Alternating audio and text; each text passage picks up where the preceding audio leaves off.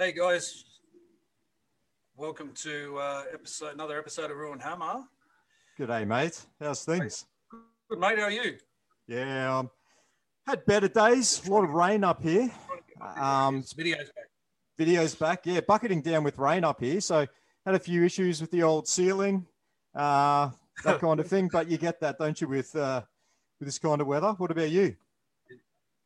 Yeah, mate. I've had a relatively difficult week. Had one of my good schoolmates pass away in a tragic work accident the other day. So it's kind of been playing havoc on my mind the last couple of days. So, being on here live with you tonight, mate, kind of takes my mind off that. And, I'm sure our special guest will make me smile quite a bit as well. Yeah, that's it. Well, let's bring him on, shall we? We will, mate. Thanks, everyone, for joining us. So tonight we've got obviously a very special episode of Roo Hammer. Our very special guest tonight played 247 NRL games over a 10-year career, representing our beloved Warriors in 75 games in his 3 seasons at the club. He's won 2 premierships, represented New South Wales and Australia. But to us, he will always be Warrior number 156. Welcome, Jimmy Maloney. G'day, guys. How are you? Yeah, Good, we're mate. doing How are you? doing good, thanks, mate. How are you enjoying life in France there, Jimmy?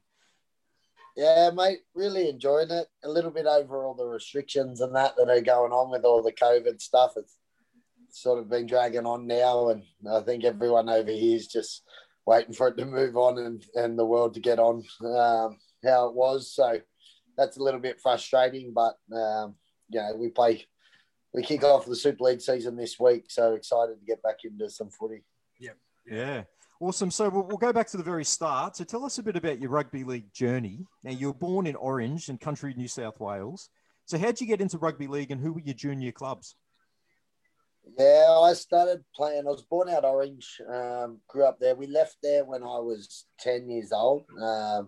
Started playing out there with SJS at under 8s. Mum wouldn't let me play football until I was 8. I used to have to play soccer, but Dad played bush footy and all that, and from all the reports was a pretty handy bush footballer. So he coached me in under 8s, 9s, 10s, sort of out there as we were coming through, and then we moved to the Central Coast and basically grew up there for the rest of it. I played with St Edwards and Arimba up there, and and then headed down to Sydney after that. I went to North Sydney Bears at the start, and sort of went on through there through Parramatta and Melbourne, and then over to the Warriors.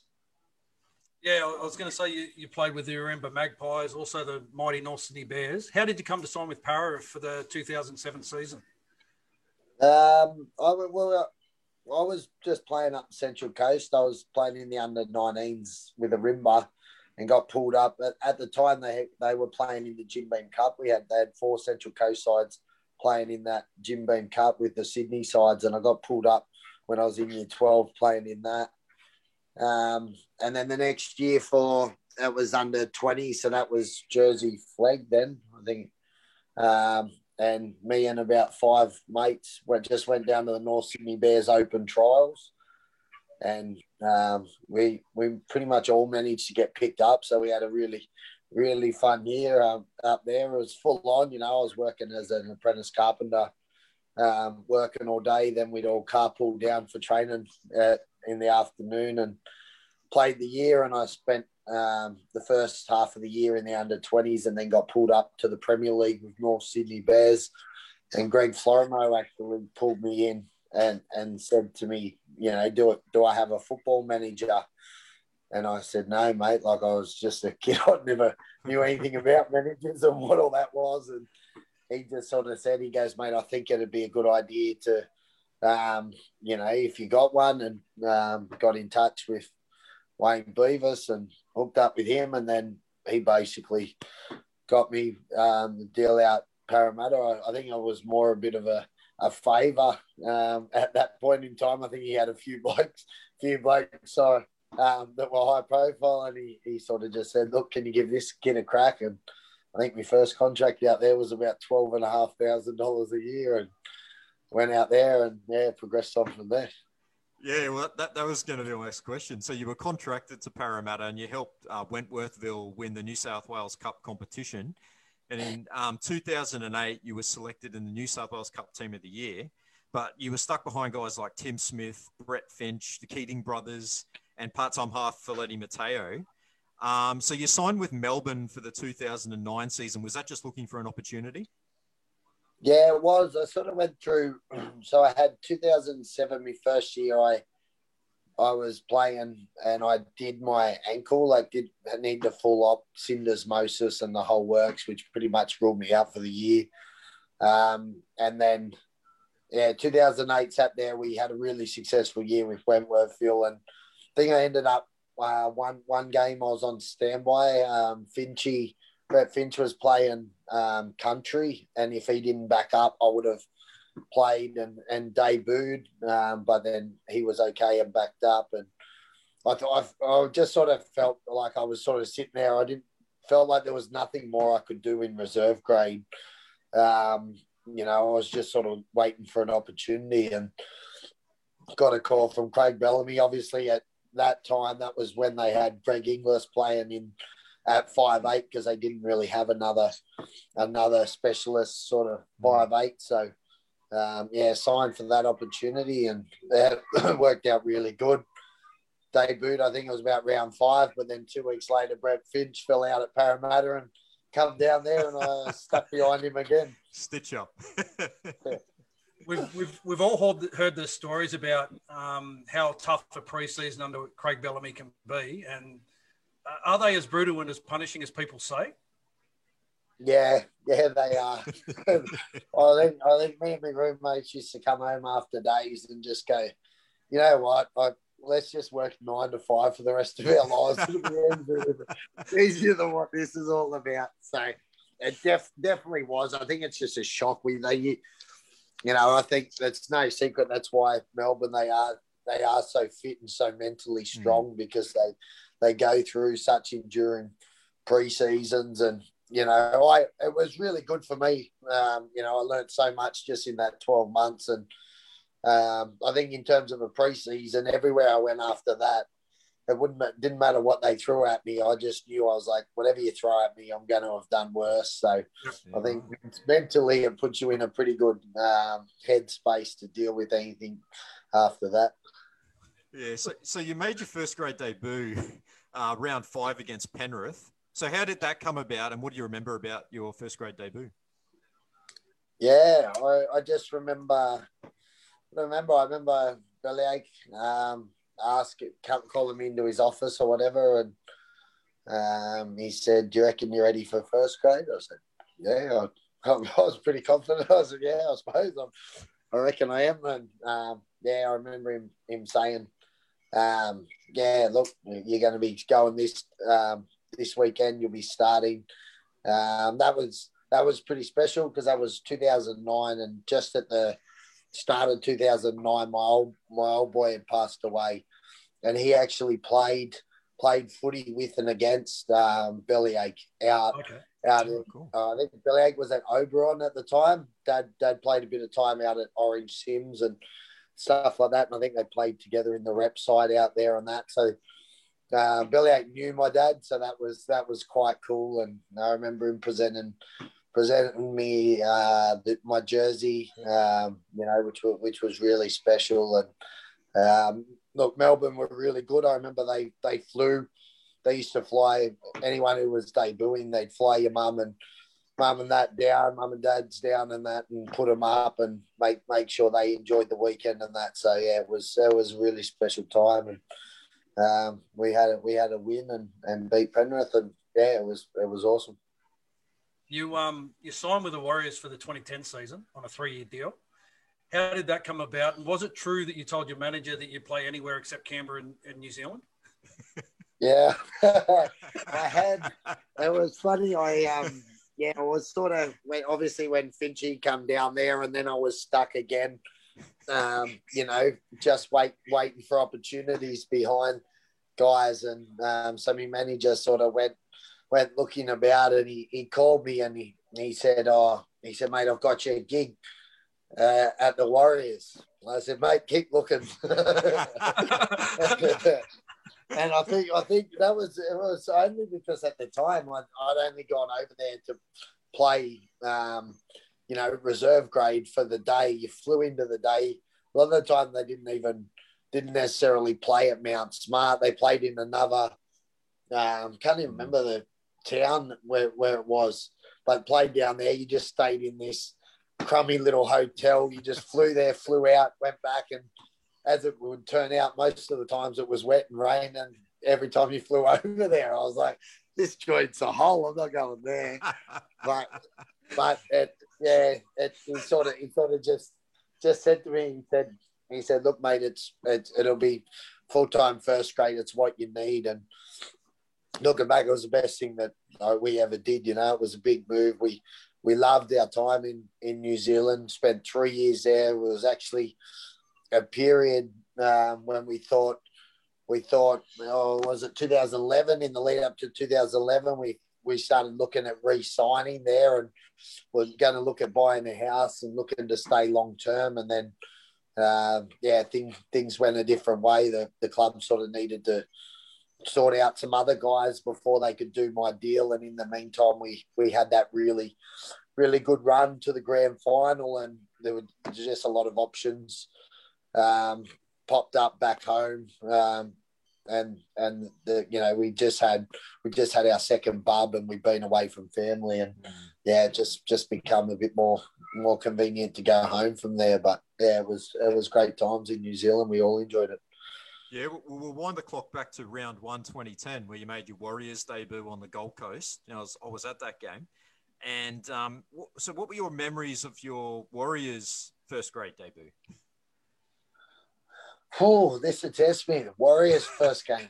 Well, now I know it was at the Gold Coast. I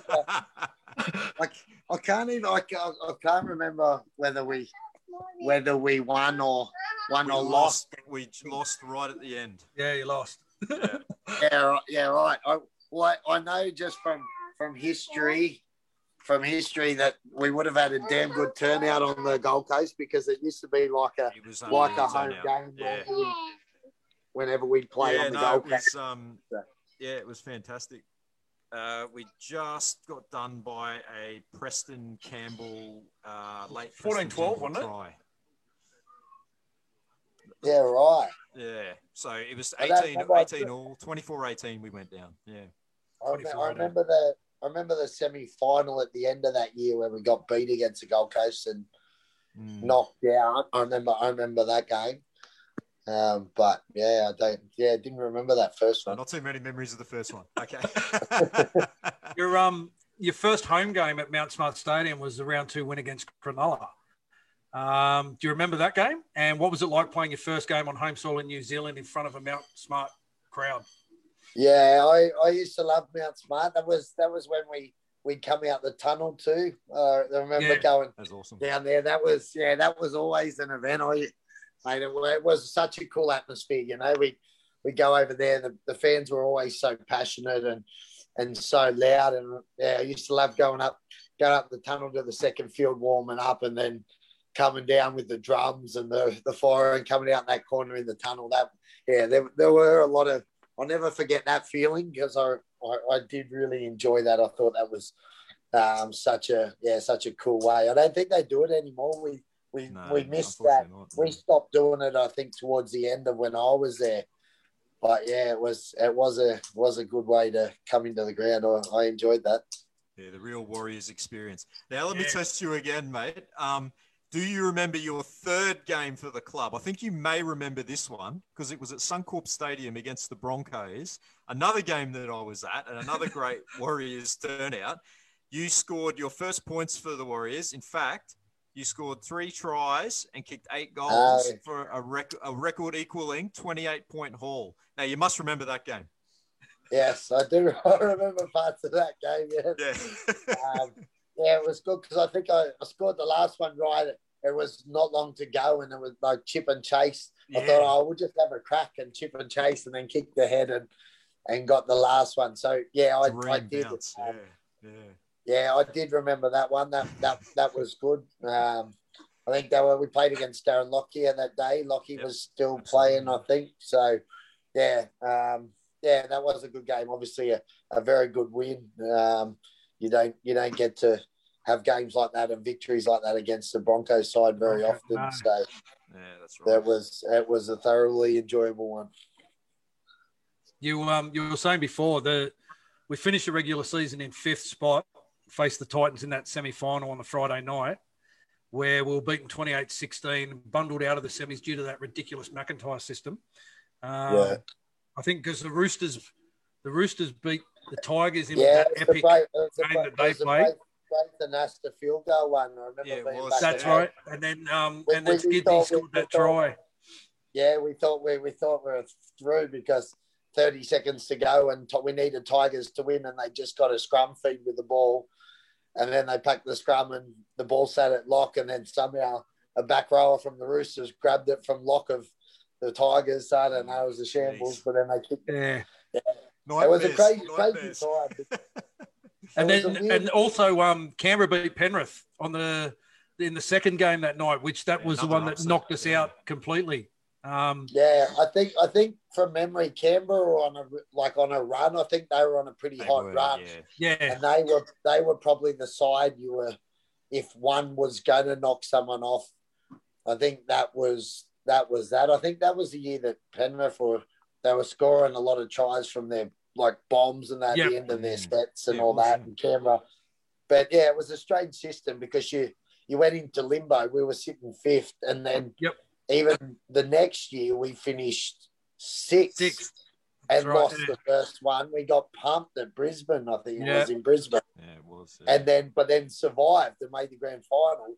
So it was a strange old system, because you're at home going, well, is our season over? Do we get on the beers with the boys? Or so you sort of have a drink. Oh, stop, put the drink away. We might be playing. Where were you? Where were you when you were watching? Because the semi-final that you played, was at the Gold Coast, wasn't it? On the Friday night. I think we were back home by then. And I remember boys on WhatsApp or messaging going, everyone obviously at the gate at home and that, and going, oh, we're sweet when no, we're not sweet. We're going on. So death row. It was a bit of a shambles. Yeah. Well, we'll get to 2011.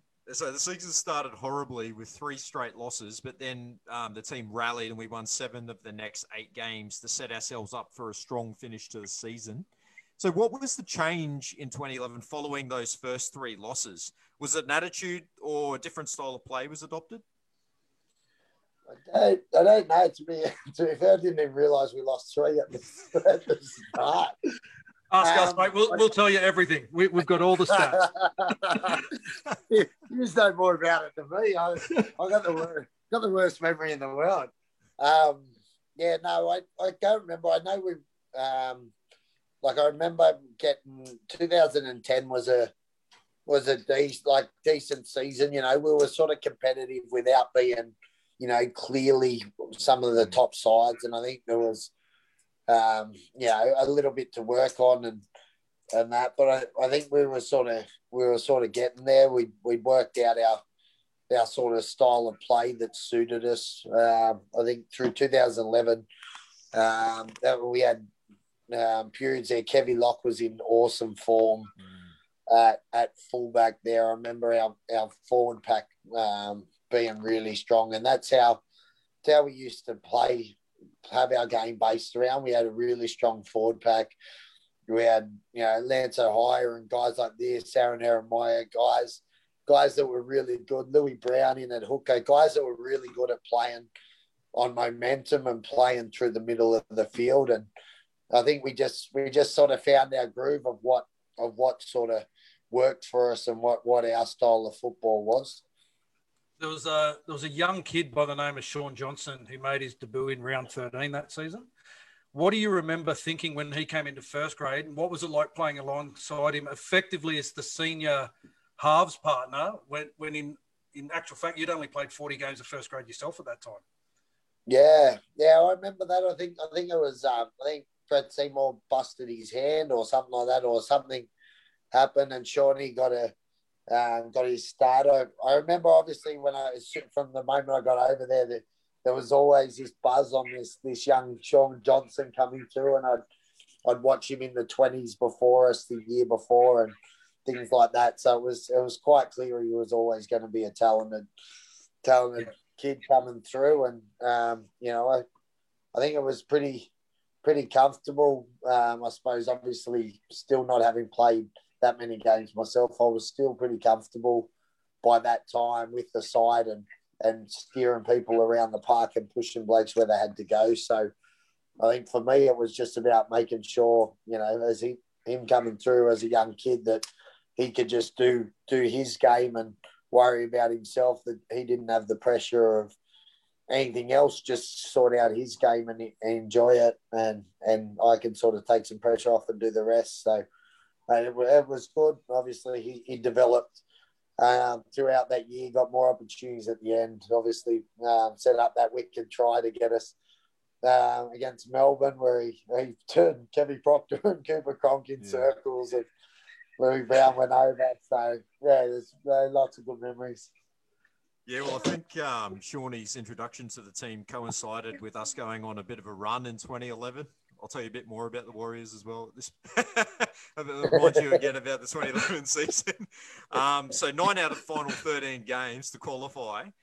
So you kind of answered this before, but did you feel you went into the first game against Brisbane? I remember at the time we were fairly confident of getting a win, and we obviously got pumped that night. But were you did you have sort of nightmares about the final system from last year that started us? Yeah, I suppose at the time, I can't remember a whole lot about the Brisbane game. I remember it being, a massive loss, like complete hammer, and I can't remember exactly the things of the game or why it went wrong, but obviously for a score like that, pretty much everything must have gone wrong. And then, after that last year, you go through the same nervous thing because, as I said, we finished one higher, so this year you had, the two bottom results had to go the right way. You didn't even have a chance up yourself. So, as luck had it, things went our way. I think we always had the belief that we'd be right again next week if we got a chance. Like we just completely missed the mark there. Everything sort of went amiss. But I think for me, remembering back, I still was confident we had a side that was capable to do things. We just needed the opportunity and needed to get it right. Yeah, well, luckily for us, both the Cowboys and Knights were beaten by Manly and Melbourne, and we progressed through the semi-final against the Tigers, a game I was at, and I remember very, very fondly. It's where this jersey is kind of synonymous with that win. What are your memories of that game? Because that first half, the Tigers were all over us, and then it was kind of a game of two halves. You scored late in the first half, and then the second half, I think Feletti Mateo put on a masterclass to get us back into that game. Yeah, I remember, just because I've seen clips, I remember scoring off Kevy Lockwood when Kevy jumped out a hooker. I remember sitting there and seeing quick play the ball, Kevy at hooker, and I thought, mate, he's going to go there. And he was in, outstanding form that year. Like he was probably behind Billy Slater as up there with Billy and as the best fullback in the comp. Like he was outstanding. And I remember when he got the ball going, he's a chance to go through here, and then slipped through and he flicked me the ball and just got there and went all the way. I remember at the end, that was the one 2A we went to Inu. Was it Inu? Inu tried from that kick, yeah.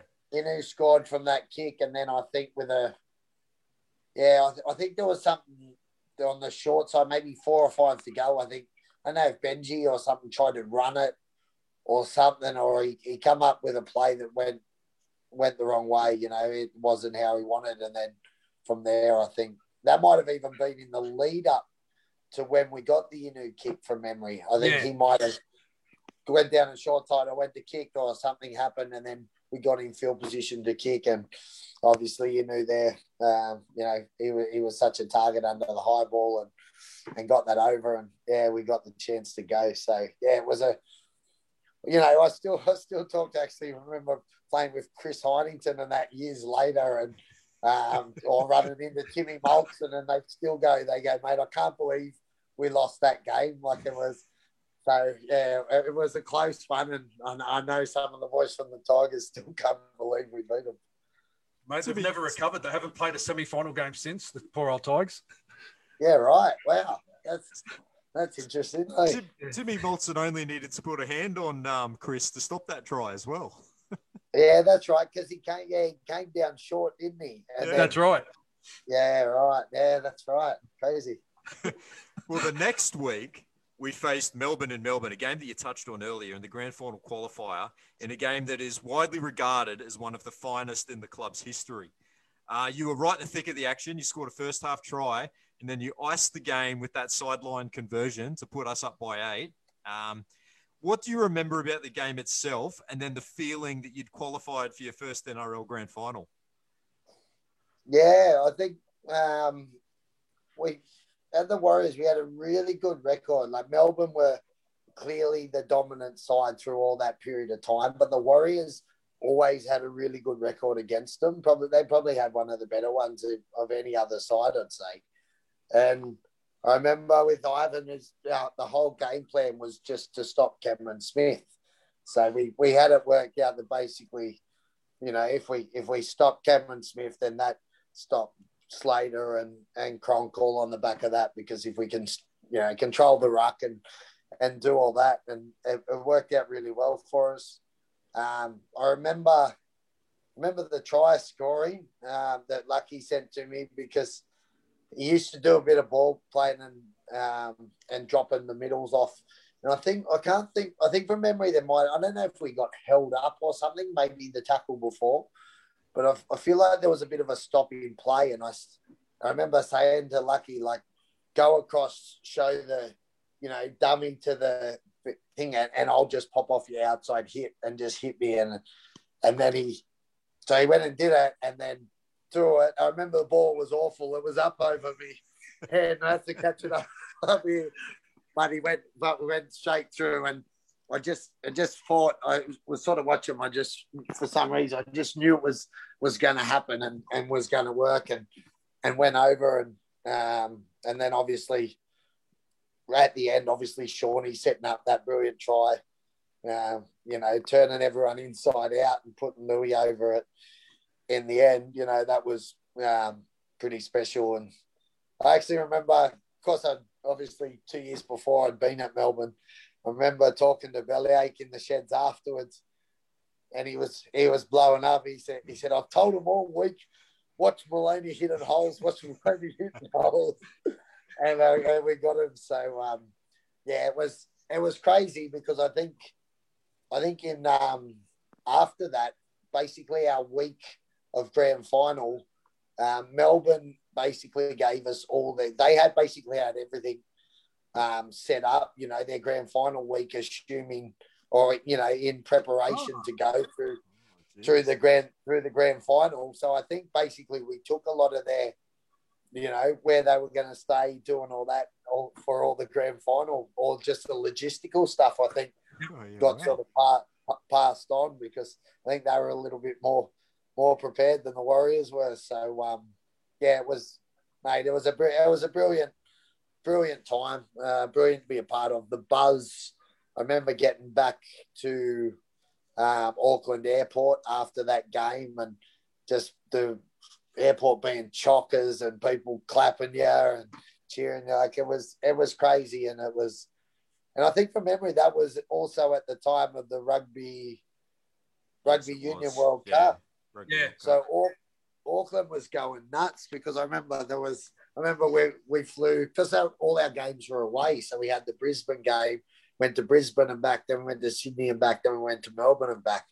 And we kept getting, boys were looking at like videos of like the streets of Auckland going bonkers because the All Blacks had won and stuff like this. And we were like, oh, just get us home. This is bad. Like we're missing out on all this. And we go down go down by the water where they'd set up the big like platforms with all the screens, and everyone go down and get on the beers and watch the rugby. So it was a really cool time because the city was just pumping. Everyone was Warriors fans and everyone was behind you. So it was awesome. Well, it was massive too because we made all 3 grades in the grand final that year. So we had you guys, we had the 20s, and we had the reserve grade. Did all 3 teams come across together, and did you all stay together, or is it a separate entity for like it's the first grade kept separate from the 20s and so forth?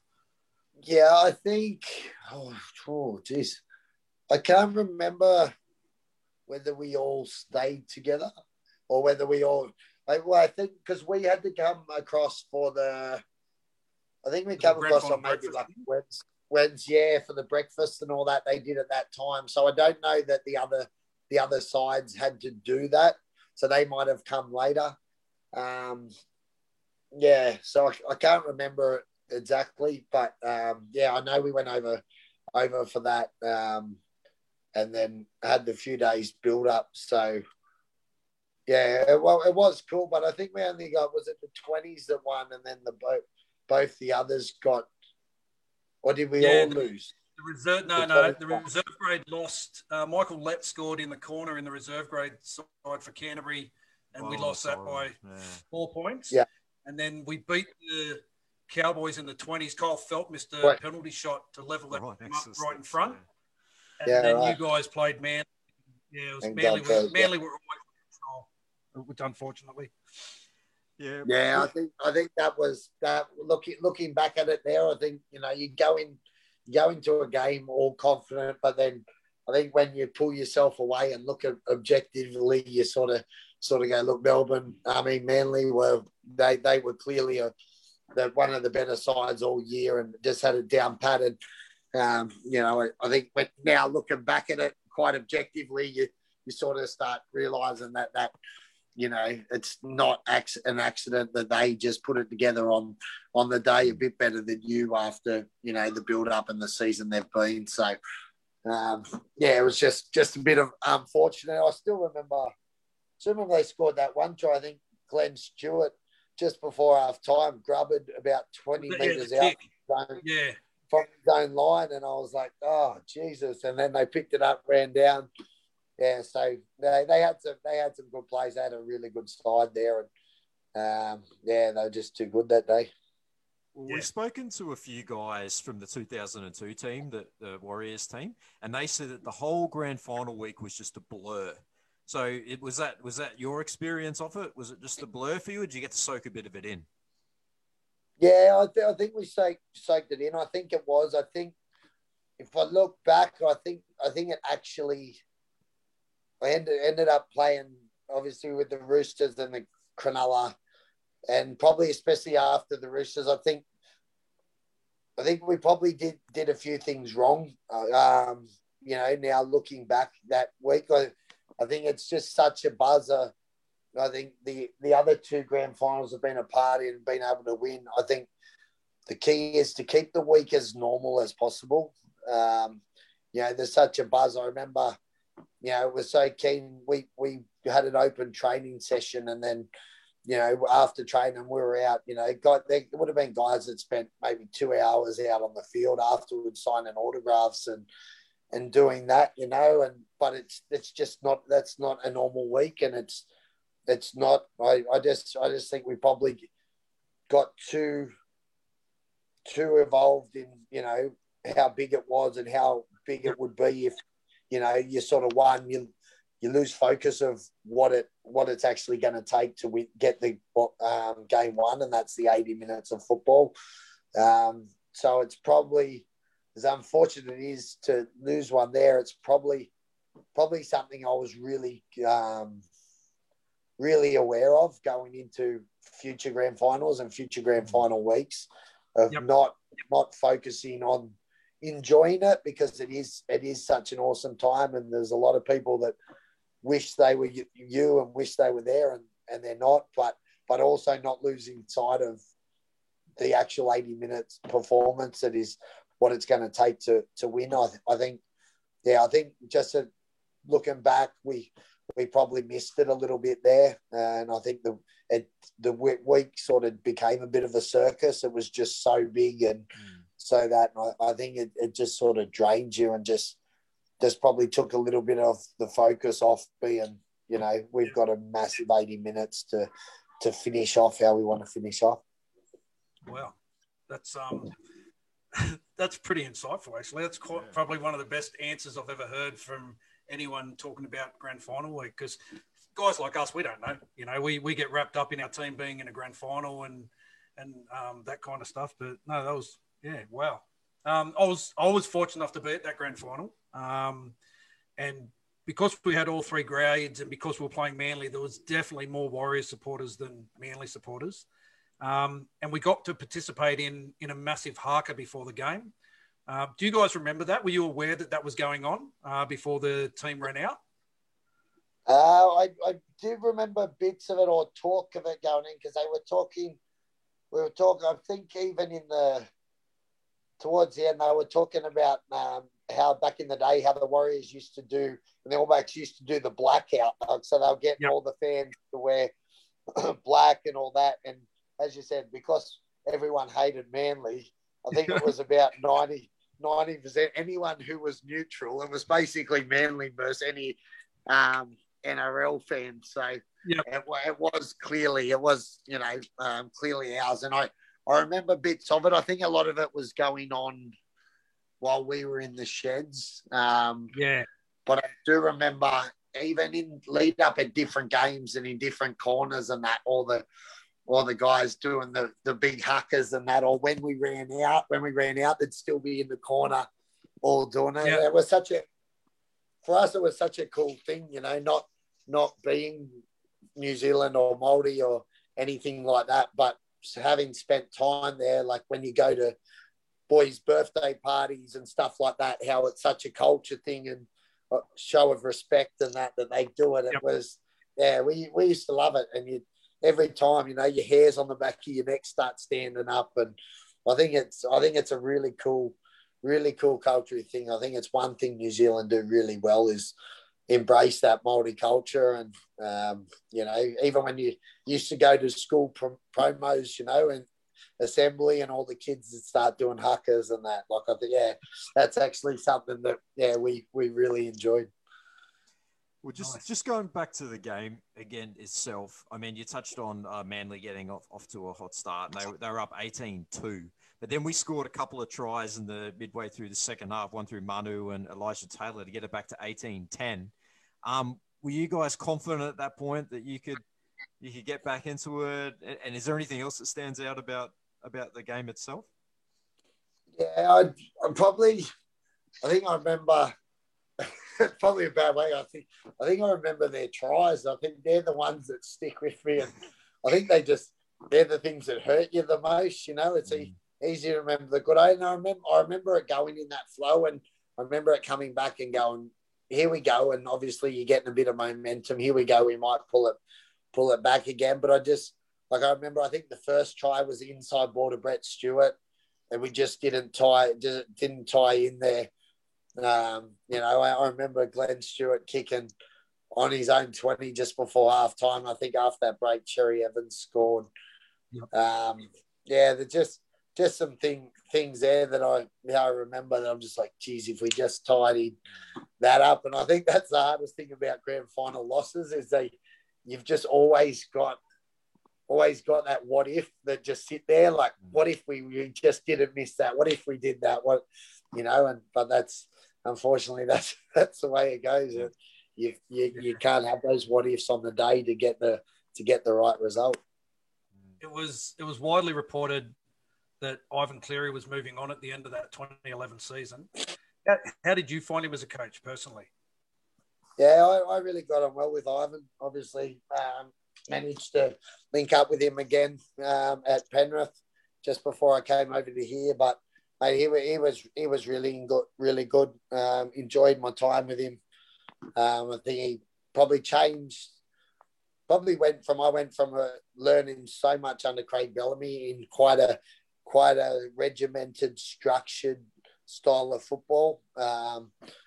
whereas Warriors are probably a bit more loose, a bit more ad lib, and probably that probably suited me. Like it's probably why I had success there and could do that. So I think he understood the principle, and as I said, we had our game right.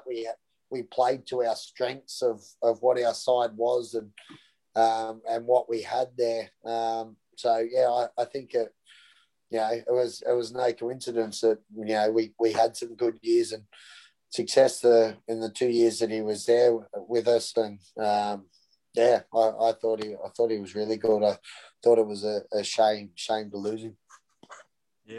Following the success of 2011, there were really high expectations for the club, on the verge of something big. But our 2012 season, we finished 14th with an 8-16 record. So Ivan had moved on, and you had announced that you'd signed with the Roosters for 2013, I think before the season had already started. So was this because you were homesick and you wanted to come home? Yeah, well, just as I said, 2011, as I said earlier, we actually thought we were going to be staying on and extending. I think we started throughout that 2011 season, we started contract talks about, because my next year was an option in the club's favour. So I think we were talking about brushing the option and upgrading and extending originally and staying there. But then, and the club were like, okay, we just need to sort out. We had a few young guys and that, so they needed to sort out a few of those guys so they knew what they had money-wise and that before it all happened. And then I think it started getting late into that run, and we were sort of going all right in the semis, and I just sort of said to him, I said, look, I don't want to talk about anything now. I want to concentrate on the footy and do that. And then by the time that season finished and all this interest, we probably had really good financial offers back home that probably the Warriors would have struggled to be able to match anyway. And then, as I said, we spent 3 years. We just had our second daughter, Layla, was born over in New Zealand, so she's still on a Kiwi passport. She's our little Kiwi, and I think by then, when we looked at it, it was it just felt better and a bit easier to just come home. Yeah. In 2012, Ricky Stewart had apparently earmarked you for State of Origin. How close did you get to being selected that year? Or were you even aware that you were in Ricky's plans? He called me at some point and said, look, I like the way you're going really good. I think I went over for an emerging blues side camp, and then I think it was reported that someday a few of us, we all ended up out on the drink after he told us not to get on the drink. And then it got reported, I think I read somewhere that basically meant I wasn't going to play that year now because he was dirty that we'd all got on the drink. So that may have affected it that way. But, unfortunately. But I think looking back anyway, the way our 2012 season went, I don't think it was probably something that was going to happen anyway. So, Yeah. Well, speaking of the 2012 season and how it ended with 8 consecutive losses, and it was a real tough watch for all us fans. A disappointing end to what was such an extremely successful stint at the club for yourself. So how will you remember your time at the Warriors? Yeah, I remember it fondly. Obviously, I think in general, I'd look at it and say it was successful somewhat. 2012 definitely very disappointing. But I look back and I like to think that I added something to me time, and that people thought that it was good to have me there. I think we just, as I said, I think 2012 we had Brian McLennan came in, and I got on really well with Brian. I think he's a terrific guy, but I just think, Coach, I think we changed, as I said, in 2011, that I think we really worked out our style of football, and what we do, and I think we just went right away from it. I know Brian had come back from Super League, from coaching over there, and I think it's a different style of football. And there are just some things I think we missed the mark and were a bit off there, and we just changed too much from a successful 2011 to basically completely changing our game and style of play and things like that. So I think there was just some things there that were unfortunate and disappointing. And I think the thing that sits the worst with me, I think, was I remember late at the back, that was when Michael Luck retired, and I think that's the thing that disappointed me most. The guy like Lucky, who I had a tremendous amount of respect for, and that's the terms that he went out on. I think of everything, that's probably the thing that hurt me the most. Yeah. Sorry, mate. I keep looking at. I've got two screens running, so I've got the Facebook Live happening on this side, and I've got all these questions coming up. I'm just reading I'll get to those very, very soon. Don't think that I'm listening to what you're saying. Your 3-year stint at the Roosters, you won a premiership in 2013 and made it to the grand final qualifier in 2014 and 2015. What was it like playing in such a world-class team with so many great players? And what was Sonny Bill like to play with? Yeah, look, Roosters were obviously a very good side. I think a big change in our success was when Trent Robinson went there, and obviously even beyond those years, I think he's sort of shown that he was a big reason for it with their continued success. Because the year 2012 Roosters, I don't even think they played semi-finals. I don't think they were going that well at all. And then to turn it around, obviously we had some pretty handy signings. We got Michael Jennings along with me. Sonny obviously came. So we had some pretty handy players come to what was, I suppose, inevitably a pretty handy roster already that was just underperforming. So look, Sonny Bill was really good. I think he just, especially for any of the young Islander kids and that, I think just the way he goes about what he does and his professionalism and the way he, just applies himself to what he does, I think, it's second to none in professionalism. Probably the complete opposite to me, I'd say. So it's good, and it's what you see him go past. He just doesn't have an off season, where a lot of footballers go from, playing and then we can get unfit now, we can get on the drink and have fun. This is then Sonny just stays fit and does what he does. So very, very professional in what he does, very skillful, and obviously everyone sees what he does on the field and what he can bring. So pretty awesome. Yeah, well, having been on the end of a losing scoreline in a grand final, can you describe the feelings of actually winning an NRL grand final? Yeah, well, it's funny. I remember back at League Club after we won, and I was sitting with Sonny, funny enough, talking to him, and I said exactly when I was just talking about the what ifs and that after you lose one. I said, I said to him, I said, what it is? It's just content. You sort of sit back, and when you do lose them, you sort of go between. You finish up. You've had a good year. You get on the drink with the boys, and you start going, well, you know what? We had a good season.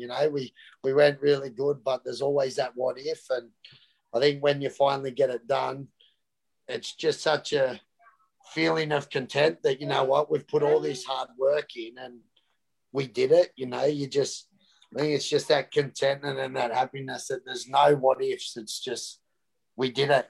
That's what so many people strive to do. And it's such a challenge to do. And we did it, So I think that's probably the biggest thing that I sort of take out of it. Yeah. So many great players of our game retire, never having played in a grand final, let alone win one. You've played in 3, won 2. Did you ever think when you were running around in New South Wales Cup back in 2008 that within 8 years you would have won 2 premierships, represented your state and your country? Like, do you pinch yourself? No, yeah, not at all. And I think it's something that people ask you a lot when they say, when you're young, did you ever think? And you don't really, but I think it just sort of, when you're sort of going through it, everything sort of slowly happens, and you sort of go, oh no, I wouldn't get to there, I wouldn't get to that. That that doesn't really seem possible. And then you start doing one, and you go, oh, it's not that much further, it's not that much further.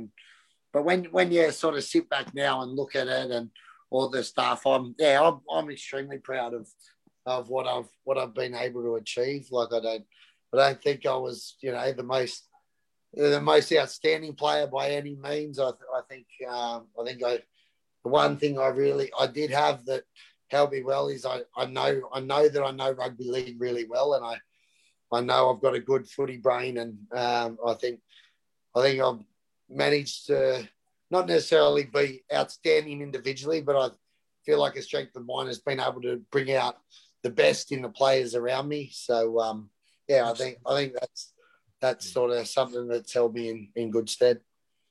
You finished your NRL career at the Panthers. So how did it feel playing alongside the young kid who used to be the Warriors ball boy in 2011? Yeah, it was crazy because, as I said, obviously having Ivan so early, we always, every time we bump into him, and we'd always sort of say g'day and all that. And I remember saying with, because Nathan's little brother, Jet, I remember he was only tiny when we were over there, and I used to be his favourite player.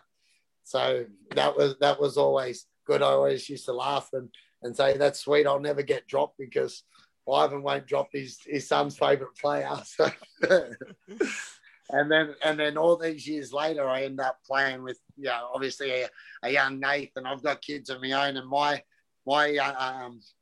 third eldest, Ethan, he just loved Nathan. He just adored Nathan. So I said, it's so uncanny how life goes, and you swing by, and then it's my kids that are looking up and loving Nathan. So it was something that was really cool, obviously, to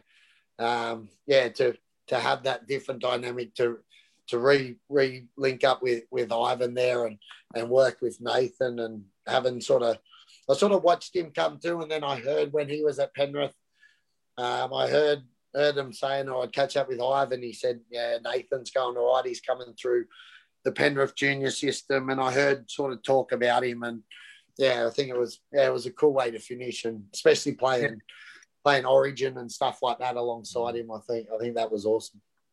Is speaking of Origin, like, you played 14 Origin games, 7 wins, 7 losses. Is Origin the toughest footy you ever played, as they say that it is? Did you find it is.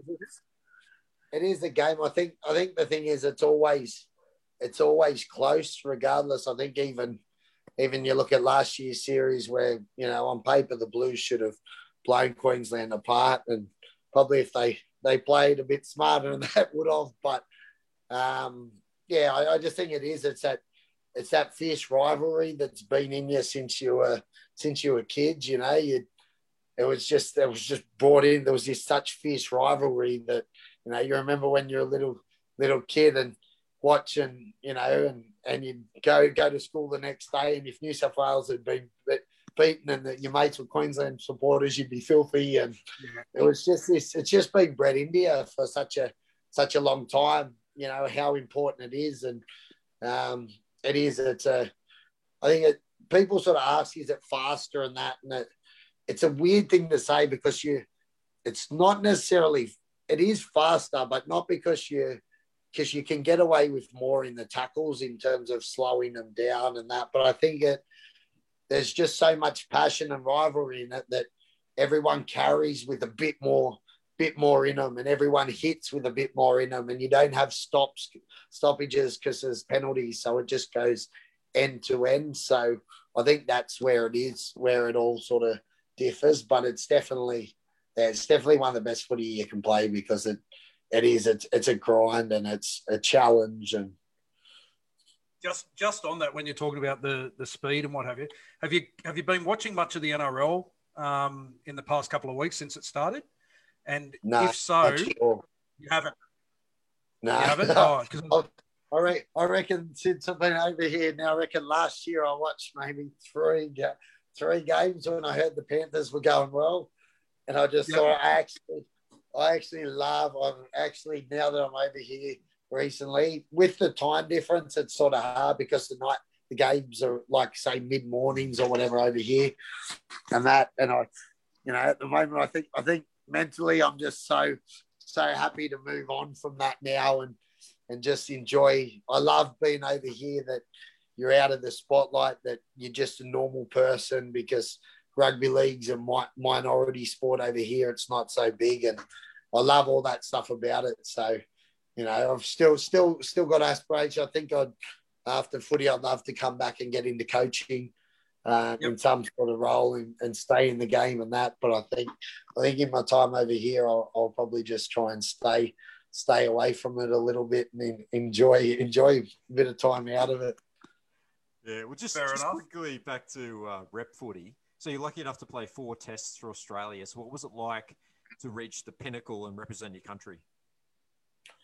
Yeah, that was strange. That was obviously after our 2016 win with the Sharks. I got picked in the Four Nations, and that was something I probably never ever expected to happen. I was probably, I was still been playing Origin and that for a number of years, but it was probably something that I just thought I'd never do, and I was happy with that. I wasn't, it wasn't something like I really had this unbelievable, burning desire to play for Australia, or that I still had to do. I didn't really feel like that, but it was certainly when the opportunity came, it was certainly unreal to be a part of it, and to sort of play with that quality of players and in competitions where we won the Four Nations and won the World Cup and things like that. Yeah, that was awesome, and the trips were fun. We had an absolute ball. My first trip over here for the Four Nations, we had sort of seven weeks over around England and all that, and mate, we had plenty of fun. So that was good. You're about to start your second season at Le Catalan. Kicks off this weekend.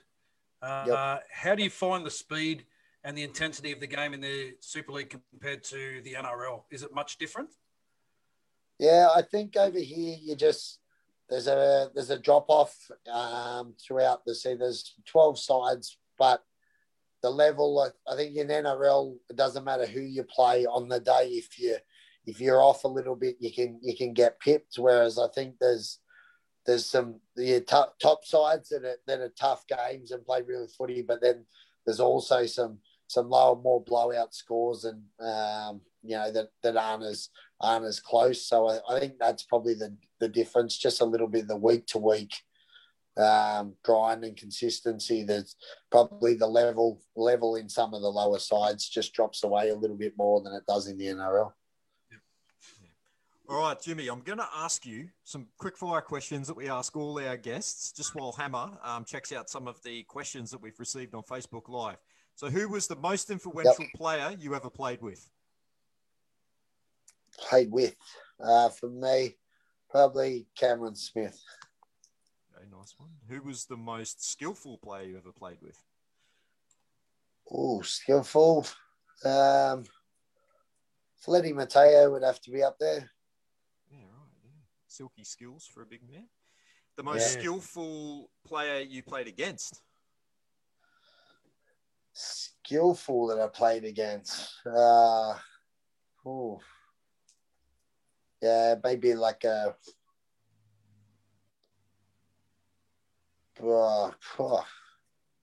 maybe like a Benji Marshall or something. Oh, yeah. Fair enough. Toughest teammate you ever had?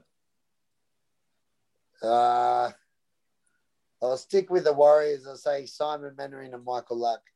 Thank you. Yes. Nice answer. Two greats. There they are. Yeah, absolutely they are. So who was the toughest opponent? Probably the bloke I used to hate marking up against the most was Dave Taylor. Oh, he was big and very hard to handle. He was sort of quite skillful for a big bloke and fast, and I couldn't even get me arms around his legs to tackling him. I couldn't even reach him. They were that big, so he was tough. Here's a good one for you. The best sledger, either a teammate or opponent. Oh, the best sledger. I tell you what, everyone used to say Michael Innes, but I never heard much of. Every time I played him, I never really heard that much about him. I think he was in the middle and that. I used to have a couple of. I tell you, actually, Will Chambers. Will Chambers is very good. Yeah, I can believe that. Yeah. on the same vein, biggest pest you played with, against, anything? Andrew Fafita. Incidentally, we asked Dan Dingo Floyd the same question, and he said you. I just used to keep Dan on his toes. That's all. Yeah, of course. Okay, last one of the rapid fire questions. Your funniest teammate. Funniest teammate. I used to get a lot of laughs out of Kevin Locke. He was just very more laughing at him a lot of the time, but he could tell a lie. He could tell a lie like the best of them. He was very funny, even not meaning to be. But I used to have a lot of fun with Kevin. He used to be good value. Yeah, awesome. All right, I'm going to read out some of these questions and comments. Jay Harris asks, which club on the Peninsula Central Coast do you still consider your junior club? Yeah, I just St. Edwards and played St. Edwards and Arimba. So I probably a bit of both. St. Edwards never had a senior side, so went out to Arimba after that. So both those two, I probably consider them both my junior club. Paul Smith has said he's loving us in our retro jerseys, mate. Just thought I'd put that out there. I told you this was going to come up before we went live, Jimmy. I told you it was going to come up, mate. Whenever I need a really good laugh, I relive your story about your barbecuing alone on the Footy Show's Perfect Partners segment a number of years ago. I'm glad I can give people a laugh. It was one of the funniest things. Christian asks, who was your favourite teammate to play with? We've said that one, haven't we? Nick McKercher asks, in a rugby-dominant New Zealand, country such as New Zealand, what is the general public's week in, week out level of interest and support for rugby league and the Warriors in any given season? Yeah, I think it's quite big. I think it definitely grew. I think like anything, the more successful you were and the stronger you were going, the more it grew. But I think there was always, like we had every week at Mount Smart, sometimes you'd have some torrential conditions and we had a rock solid 10,000 people there, rain, hail and shine, week in, week out.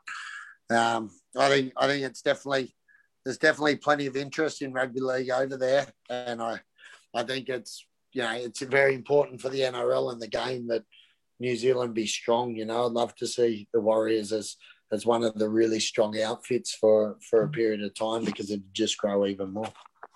So would we.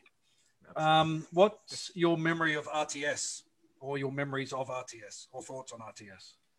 Yeah, awesome. I remember he was just coming through the Roosters when I first got there. And I didn't know much about him, and we were running. My first memory, I remember we were running opposed against each other. So he was defending. He come out the back of a second man shape, and I was sort of had him checked off, and I was like, "Yep, got him." And then he just went bang left foot, moved about 2 meters to the side, and went straight past me. And I went, "Oh wow, didn't have him at all." And that was probably the first time I realised, Lee, this kid goes all right. So you were the first of many. Yes. Exactly. Still doing it. How did it feel to finally deliver a premiership to a fan base who had waited so long in the Sharks? Yeah, unreal. I think it probably something that probably only really sunk in and hit me probably after the game when I seen Andrew Eddinghausen in tears with Cal and stuff like that. Probably the first time after that I actually sort of sit back and realise, wow, this is really special. You know, it means a lot to a lot of people, and seeing the reaction of Cronulla fans, and started crowd surfing through Northies, and then knew it was a great time. Yeah. And last question: what's bigger, state of? Oh, hang on, 2 questions. What's bigger, state of origin or Test match footy, in your opinion? I think it's obviously a bigger honour playing a Test, playing for your country. But I'd always said to people, I said, if someone had said to me before my career, you can only play one match, a state of origin or a Test match, I'd pick state of origin every day of the week. Okay, awesome. And now we'll say something in French. Can you speak French? Have you learnt any French? Ouais, je parle un peu français. I speak a little bit of French. It's getting better. It's still very hard, but the kids do. My kids, they go to a little French school in the village we're in, and it's like not an international school. It's just French.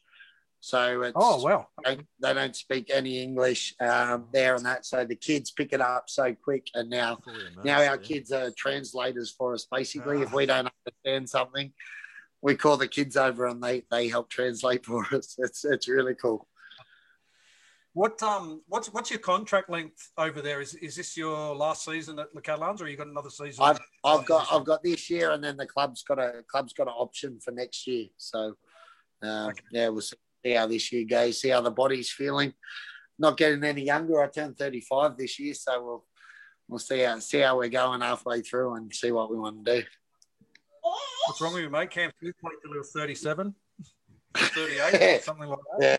Yeah, I wish I was Cam Smith. Who do you play this week in the season opener for Le Catalan?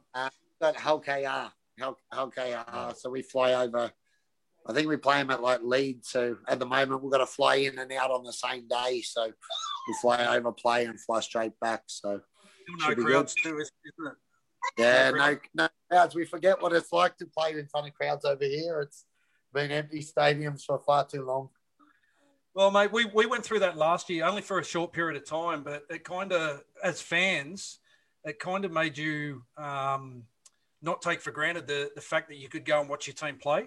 I know, like I last season I went and watched the Warriors in their first game at Newcastle, and then COVID hit and they played Canberra in a stadium with no crowds. And then when the season started, as soon as they were able to have crowds again, I made sure I went to every game that I possibly could. I didn't want to take for granted the fact that, you know, because I think we all did for a while there, you know, just take for granted, you can go to any game you want. But when it's taken away from you, it's something you miss greatly as a fan. Yeah, 100%. I think the players are the same way. You don't realise how much you appreciate the fans there until they're not there. I think it's exactly the same on the other side. Yeah, because I remember last year watching the Super League Grand Final, and after watching our Grand Final, and then you watch the Super League Grand Final with no crowds, it was just awful. It was a weird situation. It was just really weird. Yeah, well, they played the Challenge Cup at Wembley in front of no fans. Like imagine playing in ANZ Stadium, 100,000 stadium, and not a soul there. Like awful. Yeah, ridiculous.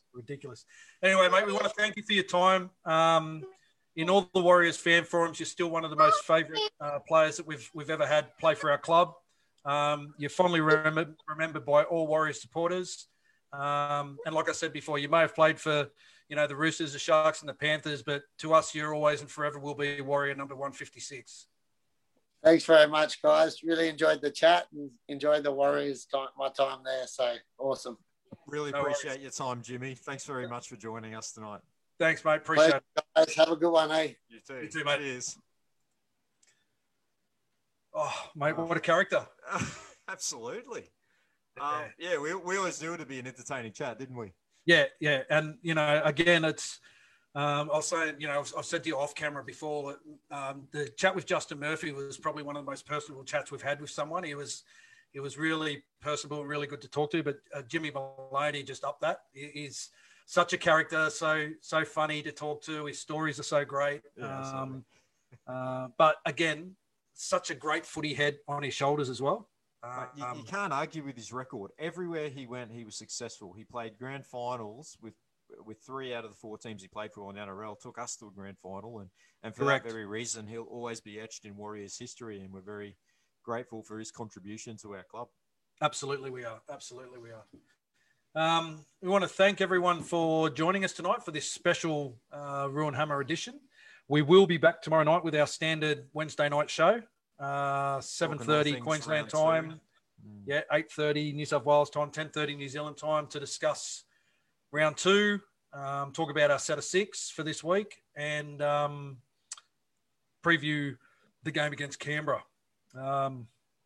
So make sure you guys all tune in again tomorrow night. No, it's a bit weird to back up again. But yeah, we're just very lucky to have this chat with Jimmy Maloney, and it's one of those things for us. We'll work around the time that's best suits these guys to come onto the show, and if it means a special broadcast, that's what we'll do. So so thank you once again, everyone, and we look forward to seeing you tomorrow night. Awesome. Thanks, guys. Catch you tomorrow. Cheers. Cheers, guys. Thanks.